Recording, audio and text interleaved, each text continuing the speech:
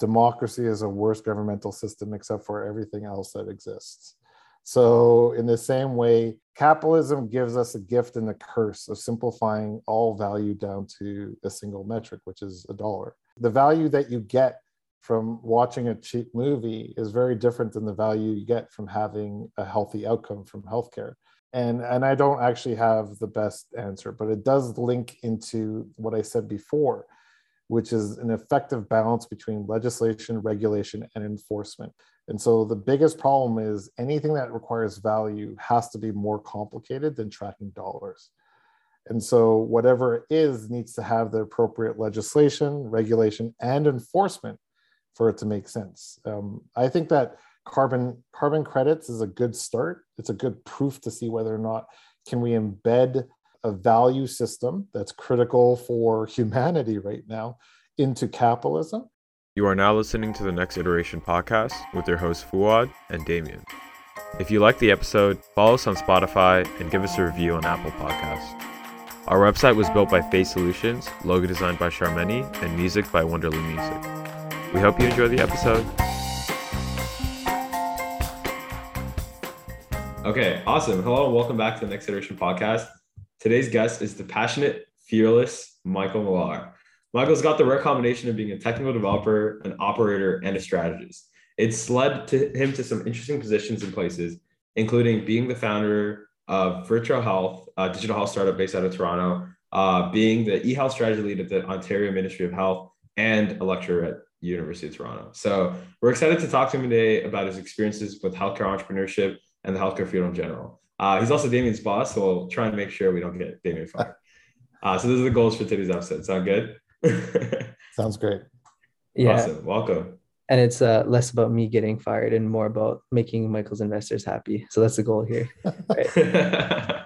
So Michael, I figured we'd kind of ease you in by asking you a question that's a little, I guess that's near and dear to your heart. And you're very familiar with this question already. And that is, what is your professional superpower?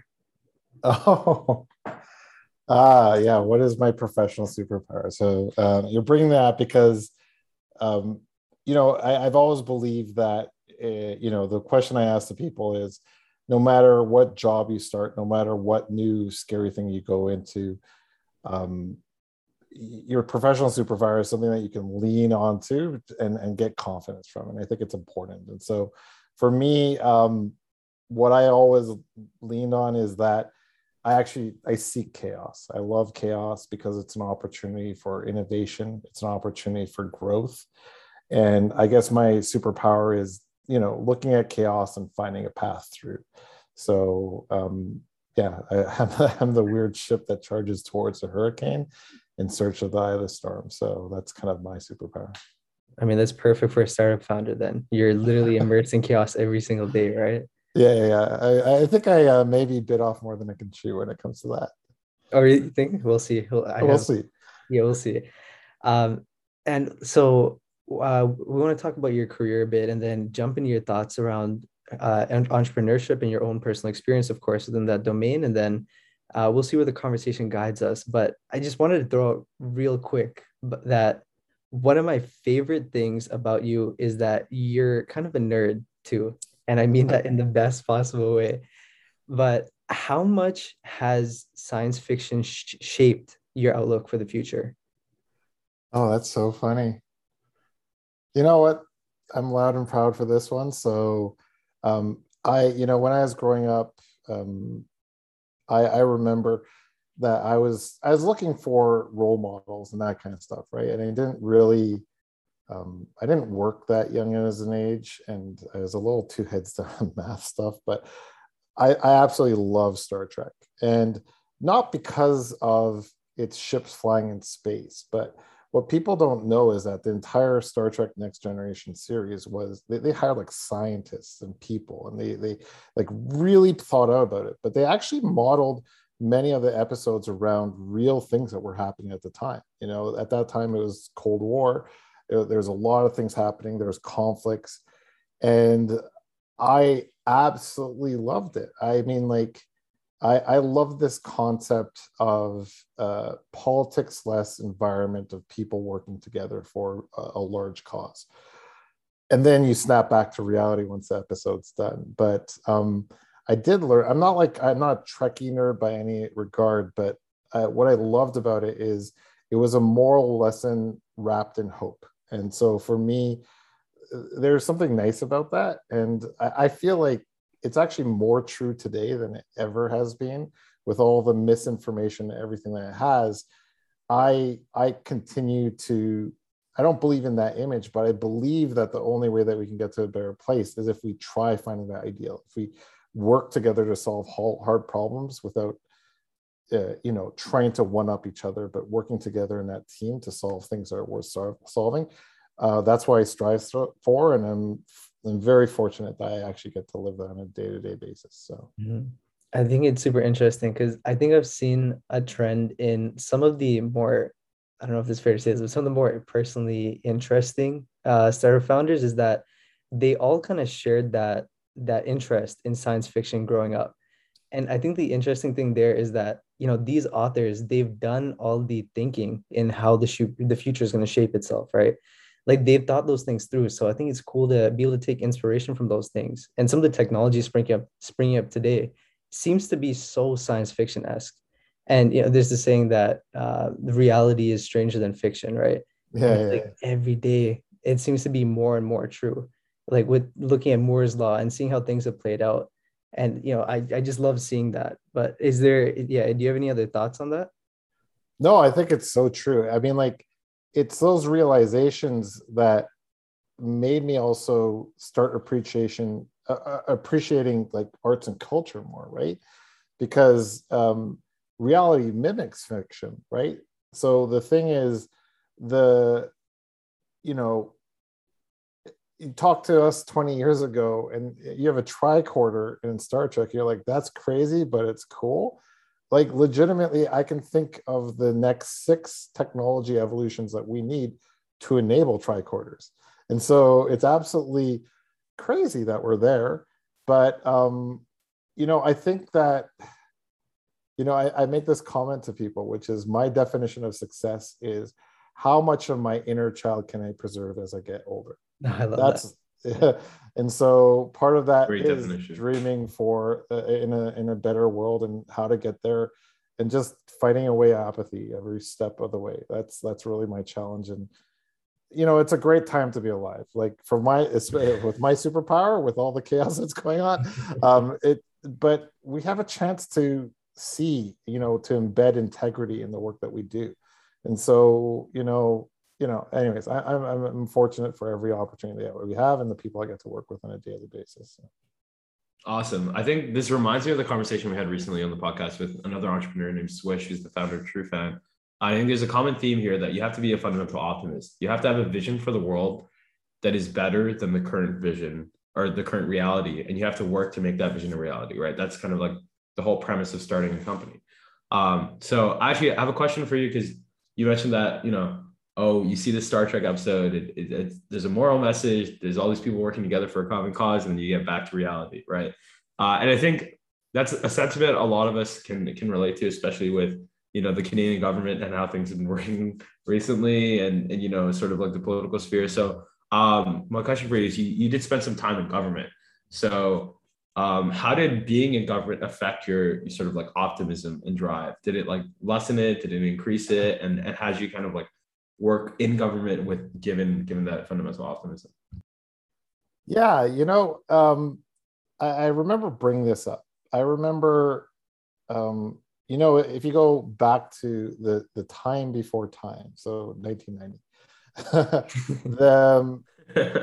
in the 1970s, it was a privilege to be a public servant, right? You had the ability to shape and deliver on the executions of government.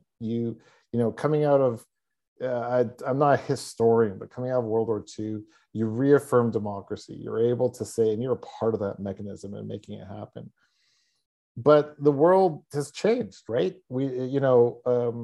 Although, now what is working for a government? It's changed quite a bit.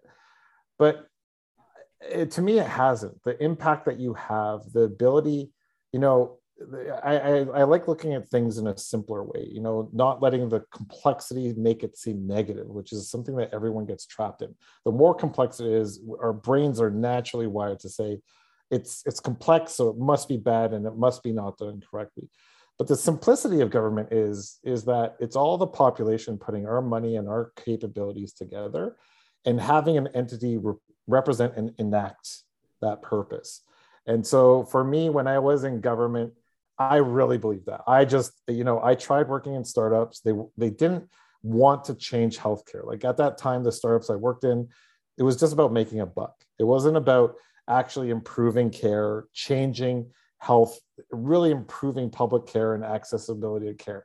And I felt like I could do it in government. And the answer is you can do it in government, but you have to be the right type of person. I think that people who have the long view, the people who understand that policy takes time to change and are willing to work and advocate for it as you go through, they'll love the government. But what I learned about myself is I'm much too impatient for that approach. And so for me, it was like, I am a child of the technology era. I see the potentials of the cloud and what it could do. And I realized that it actually is a partnership between the government and vendors that will enact the change that I want to see in healthcare. And so I believe that there are many people who believe in that change in government. I just didn't see as many vendors who were oriented to kind of execute on things like the quadruple aim or real value delivery. And so, when's the last time you've seen a B Corp in digital health? You'd think they'd be rife with them, but they aren't really around, right? And so, that's when I make my decision. So I think the government is a great place to work, but you need to have the attitude of understanding that policy takes time. You need to have patience and the willpower to see it through. But you can get a lot of fulfillment if you go through that angle as well. Since you mentioned it there, I kind of want to tease apart that answer a bit and dive a little more into that. So having been on both sides of the public and private sector now, what do you think about that constant dance between regulations and innovation? Because it seems like both partners seem to step on each other's feet a lot.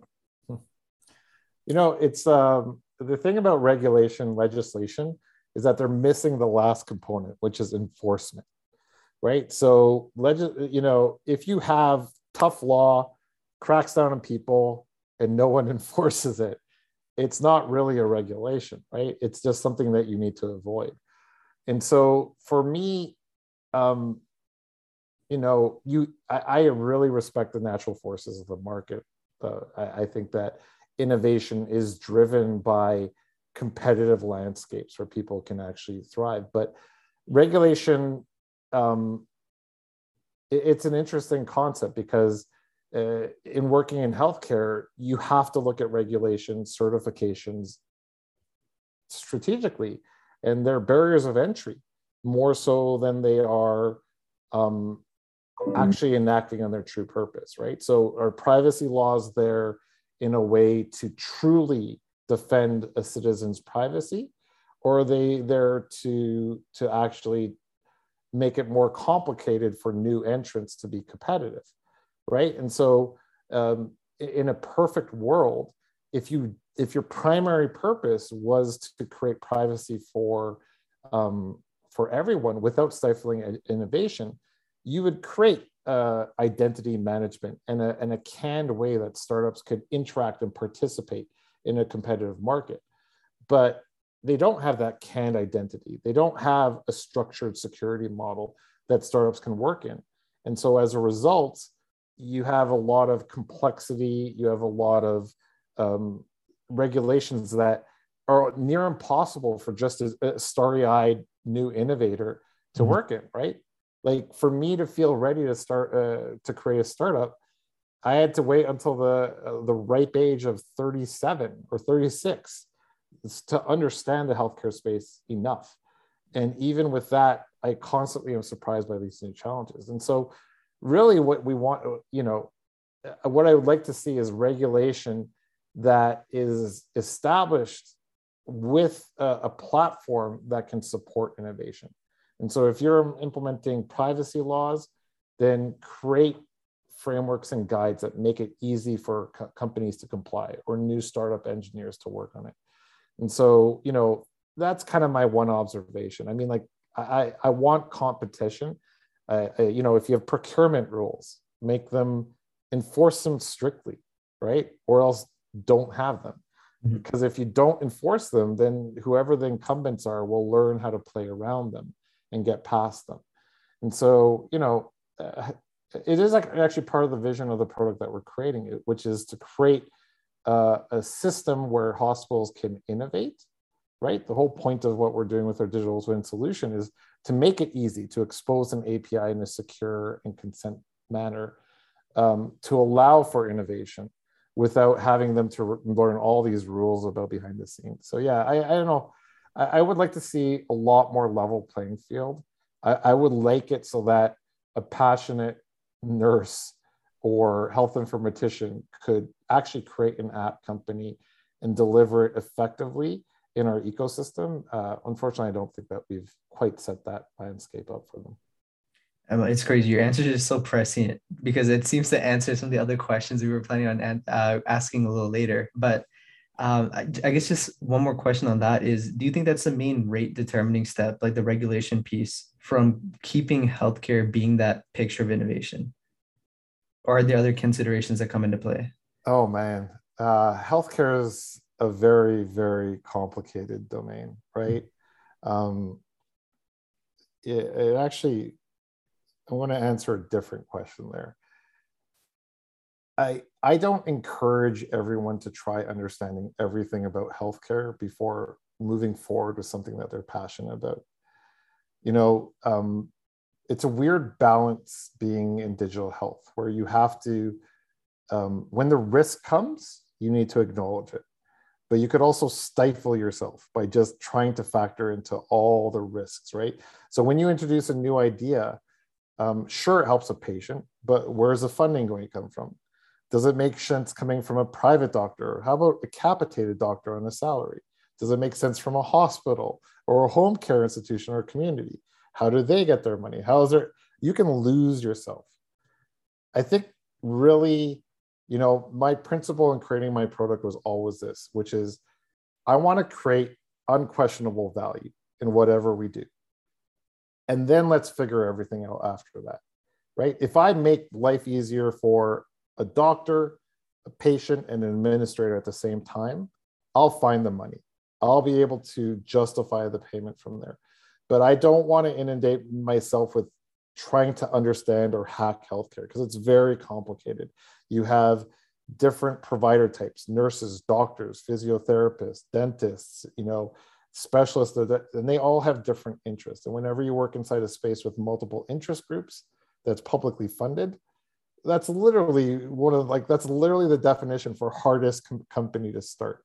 And so one of the things that I wanted to simplify it around is create value, create unquestionable value in multiple domains, and then figure out how you're going to get paid for it after the fact. So that's how I started. Now I'm a little bit more calculated to all the investors listening, but the sales plan and everything.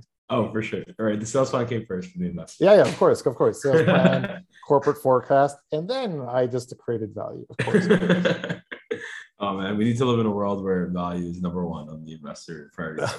maybe with the C Corp. I don't know, who knows. But we actually have they have a domain. They have they're called impact investors. And what happens is that they need more than returns. And we actually have one on our team on our roster. Their name's Amplify Capital. And we have to report quadruple aim KPIs, which is for people who aren't in health, that's create better outcomes, reduce costs, improve patient experience, and improve provider experience. And so we have to provide those metrics in addition to our revenue and everything else. So they do exist out there. I think impact investment is a little bit more commonplace, but they're also creating new forms of corporations as well. B Corp was the standard, but now they have value-based organizations as well who have to embed that into their incorporation documents. So there's some interesting things coming out, but yeah, there's not enough. There needs to be way more about it.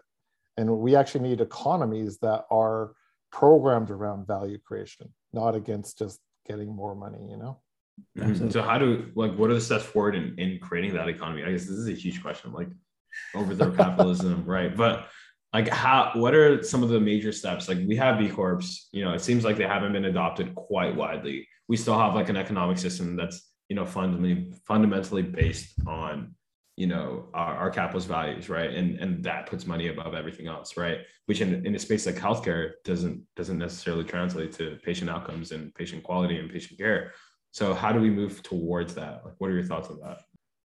Yeah, it kind of comes around the whole concept of how democracy is a worse governmental system except for everything else that exists. So in the same way, capitalism gives us a gift and a curse of simplifying all value down to a single metric, which is a dollar, right? And so the value that you get from watching a cheap movie is very different than the value you get from having a healthy outcome from healthcare. And I don't actually have the best answer, but it does link into what I said before, which is an effective balance between legislation, regulation, and enforcement. And so the biggest problem is anything that requires value has to be more complicated than tracking dollars. And so whatever it is needs to have the appropriate legislation, regulation, and enforcement for it to make sense. I think that carbon credits is a good start. It's a good proof to see whether or not can we embed a value system that's critical for humanity right now into capitalism.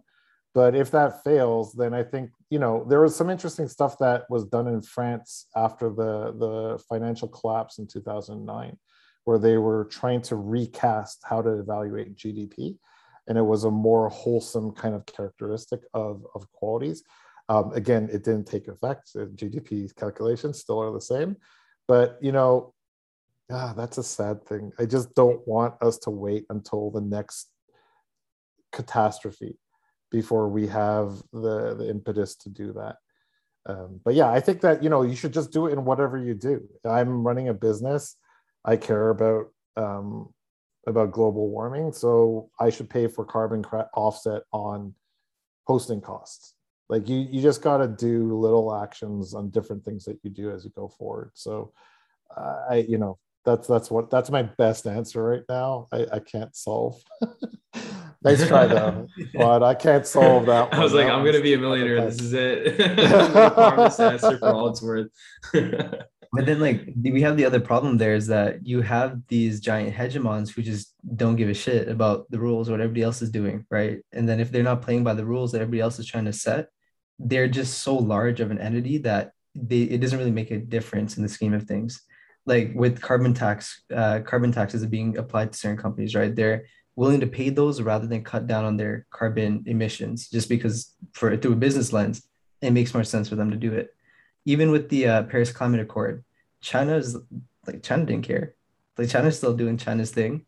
So, I mean, I don't know how we get around that problem of getting everybody on the same playing field, right? Like even the United Nations, it's supposed to be this entity that everybody universally respects, like this United Nation entity that everybody agrees that, okay, we're doing everything in the world's best interest. But if you're doing the right thing, but I guess it was just concerned with doing the right thing for them rather than just doing the right thing, period. Yeah. I think the one thing that's really important is doing the right thing is very relative, right? There's something to be said about a BRIC country saying, hey, you got to have 40 years of carbon ignorance to prop up your economies and do everything. And so I kind of understand where they're coming from, but, really, sorry, there was a deeper point that I had in that is that the one thing that we can't you cannot get to this point. And I believe in this so much. And it goes around my success is how much of your inner child that you preserve as you grow older. Don't let the complexity mean that you just do nothing. That is the easiest cop-out that is around, right? Do your little part. Help inform, communicate your value system to people around you. But there's a crazy revolution happening in over the next 20 years. It's an insane revolution that I know because I work in healthcare, which is we're going to have a lot of old people and not enough young people to maintain this aging population. Mhm. But what I see with that isn't disaster or chaos, but a massive transference of power and influence to younger generations. So I actually see there, like, as we have this older population that relies on us innovating on different ways we can provide care and maintain healthcare, they're going to be sitting on their static retirement income, hoping that we can succeed, and they need to put their funds into believing, and that younger group of people is going to have so much more influence than we've had because the rule until now has been there are more young people than there are old people, right? And so the old people could use their money and their influence to really affect that because they had land, they had that, so their land value went up and everything. But as soon as the limited resource isn't land, right? Understand, if there's less younger people, that means prices in cities to live are going to go down. Because if I'm an older person, I don't want to have to live in a city, right? So you're going to have this massive economic shift happening over the next 20 years. But with that is going to come a political influence effect. And that's the reason why I say to people, stay true to your values. Because when that revolution, when that transference of power happens to the people who do the work, who move their hands, who are the resource and the tradespeople of the world, your values will dictate how governments operate, right? And we saw a little snippet in this pandemic because we told everyone to work from home. And now we're saying, come back to the office, and no one's listening to the call. It's like, come back to the office, and no one comes. And we're like, what's happening? It's like, you'll let us stay in a setting where we could reevaluate and get control of our time. And now our priorities have shifted. Mm-hmm. And look, as a positive recipient of this and a negative recipient of this, I don't see bad in that. I just see honesty in it, right? People are more aligned with what they want to do and how they want to live. But I mean, like, that's just a snippet of what's going to happen over the next 20 years. Because when hospital systems can't staff up on PSWs and nurses and doctors, they're going to have to listen to their demands, all the way from how they want to work, what type of work that they want to do, what they value, right? And so, look, as I said, my inner child is like straight up 14 years old. I kept it that young. And I still believe that there's change and hope in the future. And so I'm so excited. Just hold on to that. Yeah. I mean, that was so well spoken. I'm ready for the revolution. Like the way you're describing, it's like the proletariats taking over the bourgeoisie. Then we learned that in elementary school. So I'm very excited for that future. Yeah, but we're going to take them over by making sure that they can have secure livelihoods. We're going to, that's the crazy thing about the revolution. It's going to be a revolution of care. It's going to be like, you have to live in the world that you bestowed on us. And so global warming is our concern. We're going to prioritize that. And we're going to light up our economies by creating renewable energies and getting off of this crappy grid. And watch us and cheer us on as we do that. But just the worst thing that you can do is letting your optimism die out before that moment comes. That's, if I could say to anyone, just stay, I believe the term is woke, and just be true to Yeah, absolutely. Definitely the right term. So do you what future are we heading to? Are we heading to like Wall-E, or like do you think that we're gonna get okay, so the question I want to ask is like with the global warming bit, I know this is kind of like off topic a bit, but this is way off topic. I love it. Yeah. But okay, so with the global warming, like there's okay, I don't know which one of two futures people are imagining. That one, the problem's magically going to go away because some entrepreneur is going to come up with this radical new innovation. We're going to sequester all the carbon from the air, and then everything's going to be okay. Or we pass that point of no return, shit goes downhill, and then, I don't know, we end up on Mars or something. But like, what kind of future do you envision there? Do you think we're going to get our stuff together and like quickly? Hey, man, those both sound bad. You've got one that's a benevolent dictator and the other one that's a dystopian chaos. So I literally just spoke what I think the future is. I think that there's a massive revolution and transference of values. And like, look, when I look at what's happening right now, I call this is the final fight of the people that technology and progress has left behind, right? If you look at the people who are screaming at this being wrong or you've done that, they actually have a valid comment, which is, as a society, we shouldn't leave clusters of anyone behind, right? If technology is improving the quality of life, don't let one area of it just not seek the value and feel left alone as technology leaves them in the dust. Find ways to bring them into the benefits and incorporate them. Like I'm really a jumble of different values. I think I've talked 3 times about how we're at that point where minimum income needs to be given. We've secured enough productivity from technology gains that we can do this, right? You shouldn't have to work just to survive. You should work because you feel passionate, you want to do that. And that's the revolution that's going to come, right? That's a revolution that's going to come, because as the workforce diminishes, the need for technology to automate, the need to create connections that are sustainable, to create sustainable processes is going to be inherent. And so I do believe, I strongly believe in 20 years, it's going to be a self-fulfilling destiny. So if in 20 years we get to the 20-year point and everyone's disillusioned and their inner child is dead and they're just like, there's no hope, then that's what's going to happen. Mm-hmm. That's the future that we get. And to be honest, the one that asks for the benevolent leader is also that same heart. You have to be a broken person to only believe that a leader can take you out of it rather than we ourselves can take ourselves out of it. But I do think it is unfortunate. We are still very much live and do type of civilization and species.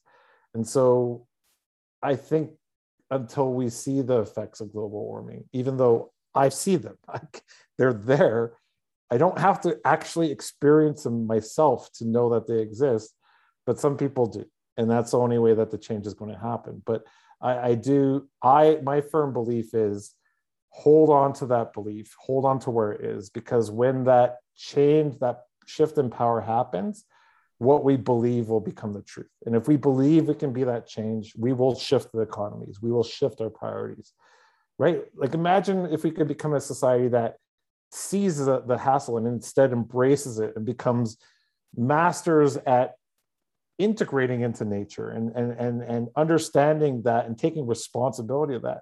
As weird as it is, the moment that we understand nature and we know how to coexist with it, we'll actually unlock the space question as well. Because then we'll have an understanding of what sustainability is and we can carry that into space. But the last thing I want us to do right now is take the human condition that we see on Earth and put that onto another planet right now. Mm-hmm. That would just break.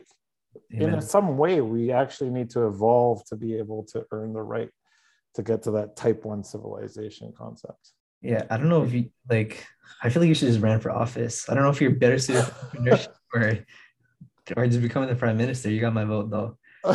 No, I believe. You can't, life is hope, right? Mm-hmm. Like you can't deny that life is better now than it was 50 years ago. Mm-hmm. You cannot deny that. We got problems. They had problems back then also. Yeah. Right? But it's just gotta, couple that with like a 1 in 400 trillion chance of being born. You gotta have gratitude for that, right? Yeah, for sure. Sorry, go ahead. I actually have a follow-up question to that. So you seem to be somebody who is very strong on their values. You live by your values, and those values inform a lot of things, right? Like how you live your life, your views on, government, et cetera, et cetera. So I'm sure you've gotten this question a lot. So I want to ask this in a different way. I want to ask you about the story of you starting Verto, but I want to hear it from a value-based perspective. So what about your values coincided to give you this idea to start Verto, and how is Verto informed by your values? Give us the story from a value perspective. Oh, that's actually a great question. Yeah. So, I started my journey in digital health probably 2005. That's when I joined my first startup. And really my value was very simple there. I believed I wanted, as a computer scientist, and any computer scientists are listening, this is just the truth about computer science. Whatever you take as your first job will very likely become the industry that you work in for the rest of your life. So I was in Alberta. I could have worked for energy. I didn't feel like it. So I wanted to work in either healthcare or education, and I started healthcare. And the reason why I wanted to do that is because I wanted to pour, if I'm spending 8 hours a day, 5 days a week in something, I want to pour into something that creates value in a domain that I care about, right? And that's why it was healthcare. So I just had so much energy that I wanted to dump inside this. I was a complete nerd. So I would work late into the night over weekends because it aligned with what I wanted to do. And to be honest, I enjoyed it. I didn't feel like I was working that long because I would do something, I would deliver it, and I'd see them using it in a clinic and I just lose it. I loved it. It was like this virtuous feedback, right? That I liked. And it kind of created a little bit of workaholism in me. But what I realized in every company that I worked in is that it all came down to revenue, right? So even if it was the right thing to do for clinician, if I couldn't monetize it, I couldn't work on it. And I kept on hitting this wall over and over and over. I'm like, they just need this, and then they'll be able to help patients. And they're like, we can't monetize it. Don't work on it. And I was like, oh man, it killed every time. And then I worked in 2 or 3 different companies. Every time it was like, just if we can't monetize it, we can't focus on it. And I was like, are you serious? Like, if we create the value, we could create a new product and monetize that. Just a little bit of dreaming, a little bit of R&D to get to that next stage. And it just never happened. And then that's when I took my master's of health informatics and worked in the government. And then I said, okay, maybe government's going to be different. Maybe, they believe in values, they believe in sustainability. But then it was about the interest groups, and it was about not raising attention, keeping your head down. I remember when I was in government, I went to another department to ask them a question about their technology. And I came back and everyone was looking at me like I was an alien. I was like, what happened? I'm like, you don't go to other departments. I'm like, what? I'm like, but you're not supposed to. And I was like, that's wild. How do you work? They've got technology that can help our mission. Why don't we collaborate together? And it was just such this weird thing. And I kept on seeing these barriers. And so my values was, I didn't want to really invest in my company until I knew that out of the gate, I could provide value, unquestionable value. And my value was better patient care. And I saw the problem. I saw providers wasting 50% of their time with documentation and administration. So I knew I had to attack that. But I knew that if I was smart with the way that I solved it, I could solve the patient problem. And so my rule was I needed to solve 3 problems, at least 3 in the quadruple aim before I start. Unless I could answer that clearly how I would do that, I didn't have the right to start a business. And that's when I was working at a bank in BI. I learned more about data flow. I'm like, I think it's data. I think it's about unlocking what one data point does in healthcare. So when one doctor or nurse writes down a progress note and just has some information inside it, I need to unlock and unleash like a nuclear explosion. The amount, if you said this person who had lung cancer has started smoking again, right? That's profound. Like there's so much stuff that has to be triggered from that. Mental health, social health interventions, a checkup again, maybe another screening. And so that one comment that they just wrote down has explosive data potential. And so I wanted to do that. And I saw it. I saw how I could build the technology that would do that. I realized that I needed to make sure that I could listen to a bunch of systems without increasing the cost of doing it. And when I saw that path, I was like, I remember, I actually told my wife, and she said, you should quit. She always wanted me to be an entrepreneur in November. But I had to take a break from work. And we went to Hawaii for a vacation. And I remember it was like an hour getting off the plane when I was just walking on the beach. I just needed to get away from the humdrum. And I was like, yeah, now's the time. And I just looked over and I said, this is when we're going to start the business. And Yeah, it's because I saw that. The value that I needed to be true is I needed to have a win-win-win. I didn't want to just have some product that I could monetize. I needed to create unquestionable value in the patient, the providers, and for the cost and sustainability of healthcare. And that's when I decided to create the company. It's an amazing story. And on the beach too. Come on. That's like picturesque. We got to make a movie out of that. Yeah, it was. You needed to step away. But I had a whole week to think about it. And it was literally an hour getting off the airplane. And I was just like, you got one life to live. I guess it was a little bit of a YOLO decision, but those are the best decisions. yeah, you just got to do it at some point. And yeah, I mean, like now we have 38 great people making a cool product that delivered value. Hey man, I wake up every day. I'm grateful just to be able to do what I do. So such a beautiful thing. And there's so many different ways like I want to go about this. I don't even know which one of those strings I want to tug at right now, but maybe we can touch on the interoperability piece, because like data silos, that's something you hear about all the time everywhere in healthcare, right? And like you mentioned, like just empowering that one data point can have so many ripple effects. And while everybody else is losing their minds over data, right? Data is the new oil. Healthcare is still like blind in that sense. So what's the steady state for that? Like, is it that we need a blanket province-wide interoperability requirement, or like where do we go from there? Yeah, this one's I gotta watch how I comment on this. Oh, this one's a tricky one. The investors are listening. Yeah, it's definitely yeah. Investors are listening. That's all. It goes through my mind all the time. No, my investors deal with my crazy all the time. The problem with interoperability is that we think that it's an option. That's the thing. Like, people deploy tools and they're like, here's what I do. And by the way, you can think about interoperability. This is how we do interoperability. And really that's where the paradigm's just mixed up. I mean, I truly believe that healthcare data belongs to the patient, right? And so if the patient is going to this provider in this hospital, or this primary care doctor, or this community care doctor, no offense, but why do any of those providers have any say on how the patient's data gets to be used to improve their care? All of that choice should reside with the patient. And, bar assigning a secure USB, even though every security guy says don't use USB, that is surgically attached to every patient, there's no way to enable interoperability around the patient. And so the first thing that I did before I started my company is I said, I need to think about infrastructure that assumes there are no brick and mortar. It has to assume it follows the patient no matter what. And so it assumes that there's a patient journey.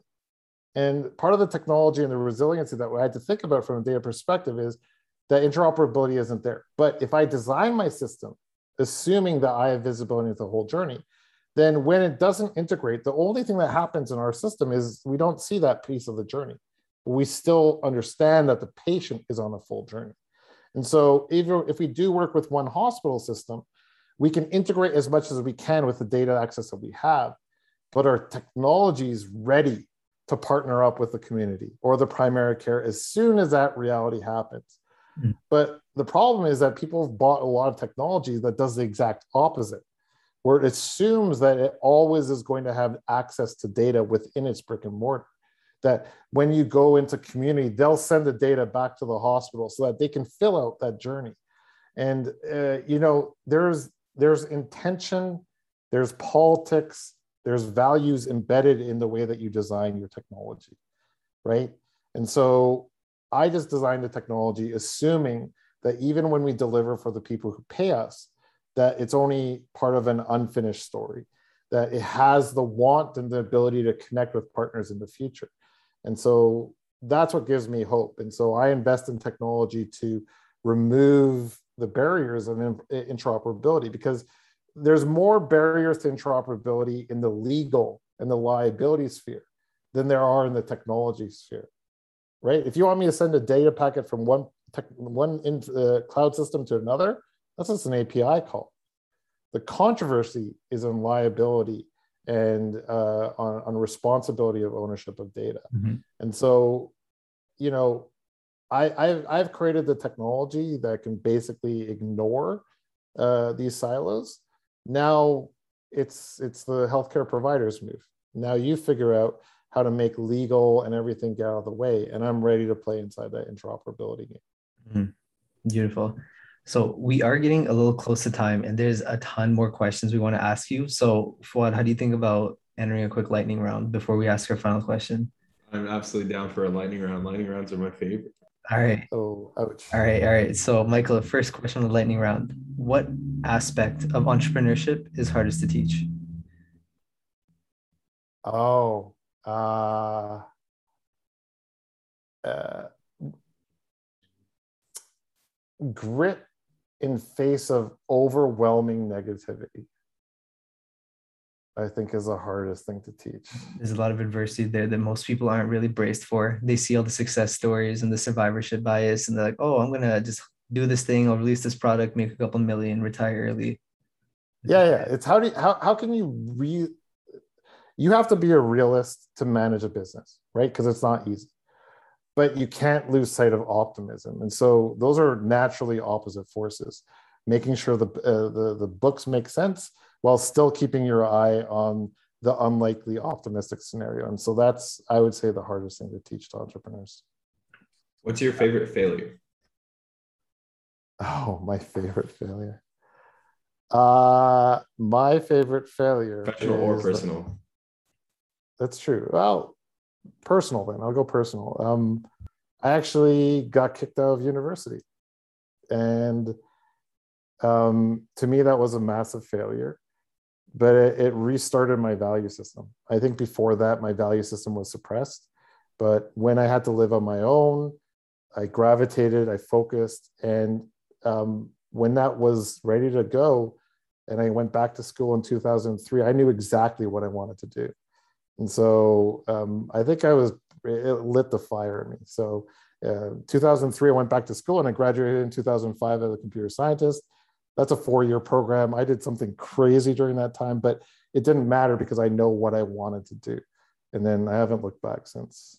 I think the beautiful thing about failures like those is that even though in the moment it seems completely world ending, like this is the end of the line type of thing, it's one of those things that sets you up for later success, right? Because you had this renewed sense of your values. You knew you had this purpose to why you were doing everything, and that was able to take you so much further.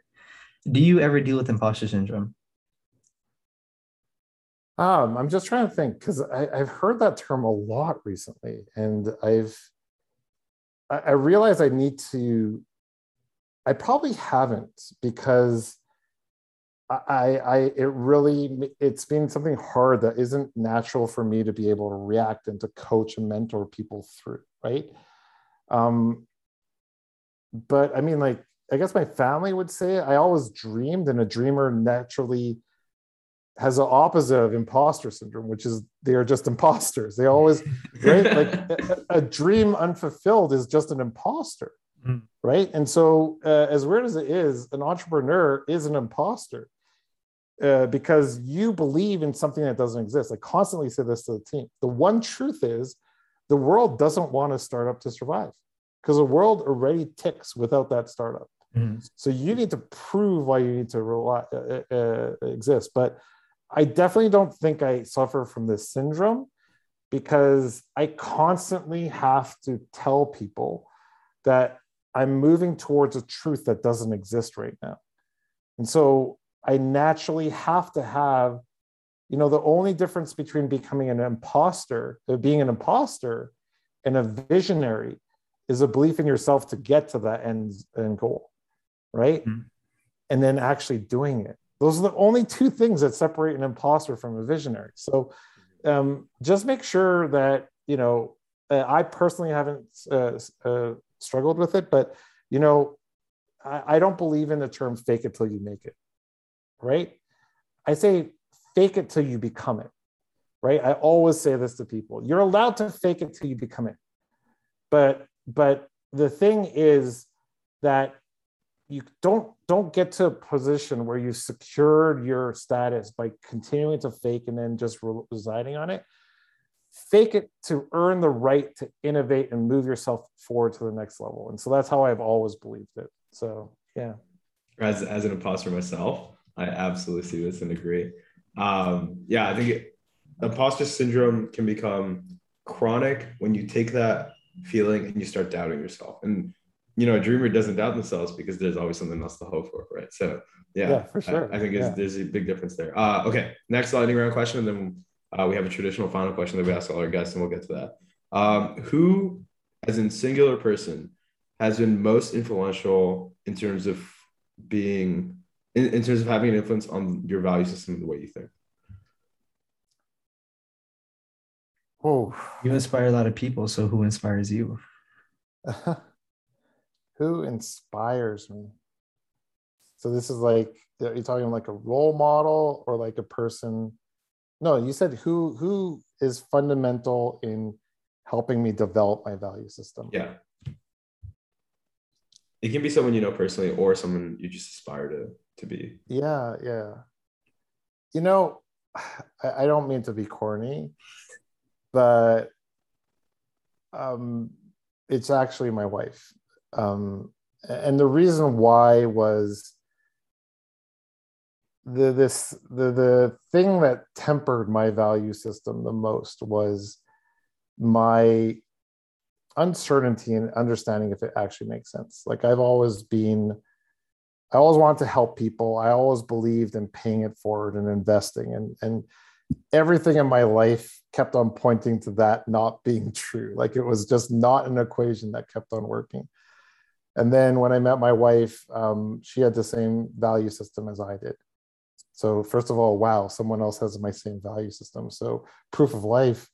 But then because we had a similar value system, we got a lot of strength, because when I saw situations where hers was being challenged, I would assist. And then when she saw situations where mine was being challenged, she would come. And it's made me addicted to just living to values, because it's just supported constantly through her. And then as I was able to be louder with my value system, then I started seeing other people come in. And that's how I do think, I would like to hope that value system is actually one of the foundational things that created my company. Not the fact that I want to get rich or change healthcare, but we live by values. I'm predictable to the people who work with me because they know what I want to do. And so, yeah, I think it was the ability to have a like person so much and reinforce. And then it just, that interplay just created a lot of strength and cemented it. So, yeah. I didn't mean to be corny, but I love it. Yeah. I need a wife. I really need one. You need a partner. You just need that someone to validate your type of crazy. You know what I mean? Absolutely. And then it gets kind of fun after that. Yeah, I might have to shoot her a message after to take a listen to this, because I'm sure she'll love hearing you talk about it like this. It's very flattering. So we have 4 minutes left. So Michael, I want to take the opportunity. I've actually asked you this question before. I don't know if you remember it, but our favorite final question to ask our guests is, if you had a billboard that would reach millions or even billions of people, what would you put on that billboard and why? Oh, I think I did answer this. So now we get to see how consistent I am. So the last time you stratified it down to health informaticians, so you can do the same thing again, or if you want to keep it general, that's entirely up to you. Yeah, I think it's better to put it to a specific audience. So let me just say, you know what, though, we've had a lot of general themes. So I do want to reinforce the one that I came down to, which is the future is going to become what you believe it will become, right? And because it's a lot more confusing to say preserve your inner child is my definition of success. But I do believe that the collective belief in hope, you know, that year when Obama was elected, you could feel something was different. Like it lasted for like 6 months. Mm-hmm. Just didn't turn into anything just so tangible. But I mean, it did. Obamacare is a big deal in the States. But I really believe that, you know, it's not the future will become what we want it to be. So if everyone believes that we are out of control, that there's large dark forces controlling what we do, and global warming can't be fought off, that's what we're going to get. We're just going to be riding a ship called Earth that we have no control, no understanding, no connection with. And man, that sucks. I gotta believe in more. And I believe, and I see, I constantly see it in the people that I work with every day. That's why it's just so lit up. It's just like seeing this potential unlocked, seeing people, and being able to create an environment where there's no ceiling. Just go crazy, do your craziness thing, be the best you can. And we're here to support you if you go a little crazy on that journey. That's what I want. And I think the world's going to be forced to do that to the younger generation very quickly. I think that the power that a single worker has in 20 years is going to be so disproportionate that you will be able to force beliefs in the simple act of you contributing your brain, your hands, your energy into a cause. And so believe that exists, right? And then one thing that we have to know is, the interesting thing about capitalism is capitalism funds what we want it to fund. If we believe that the future is in retooling, renewable energy, and making things hopeful, then that's what will create value. Those are the most highest paying jobs. Mm-hmm. But if we think that one-time entertainment or immediate gratification are the things that are the most valuable, and luxuries that will be what's the most expensive. Right? Like that's a mind over matter thing is that society will pay for what society wants. And so the truth is that we don't pay for renewable energy because that's not actually what society wants right now. And we'll have an opportunity to change that dialogue over the next 2 decades. So. What we want is a solution for climate change, right? Yeah. And I always say this to people who care. Even if climate change wasn't real, isn't it just cool to know that as a civilization, you're so badass that you're sustainable in everything that you do? Like, it's just like, and just taking control of our own destiny. I think that there's opportunity. We're going to be faced with a lot of tribulations before that, but just that's one thing, the future is going to become what we believe in. So just, that's what I'd say. So thank God the future belongs to optimists. Hell yeah. Oh man. Thank you, Michael. This is absolutely amazing. I had no expectations of the episode. I've never met you, but honestly, this is one of my favorite conversations like ever on the podcast. Like, I thought we'd talk about health entrepreneurship. I was like, Damien's got this, let me sit back. Like, not my area of expertise, but wow, like this is amazing. And I had a really good time, and I'm sure Damien did the same. Before we sign off, is there anything you want to promote? Anything you want to leave our audience with? Anything like that? Maybe the only thing is, like, if you're interested in healthcare, making change, you're a technologist, we're always looking for awesome people with great potential that we can unlock. So, hit me up or, at verto.health. And I definitely, if you're passionate, if this like lights you up, I'd love to have a conversation with you. And I can definitely corroborate that it is a beautiful place to work with amazing people. And I'm not just saying that because you're here. You get to keep your job. The investors are also listening, so just always sounds good. We love our investors. Yeah. We will definitely link the site in the description. But thank you again, Michael. It's been an absolute pleasure.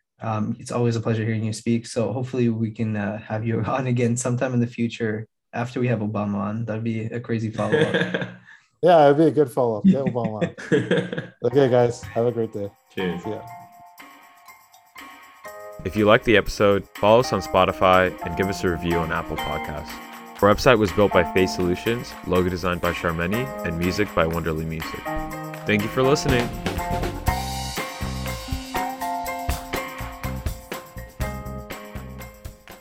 Think you got it?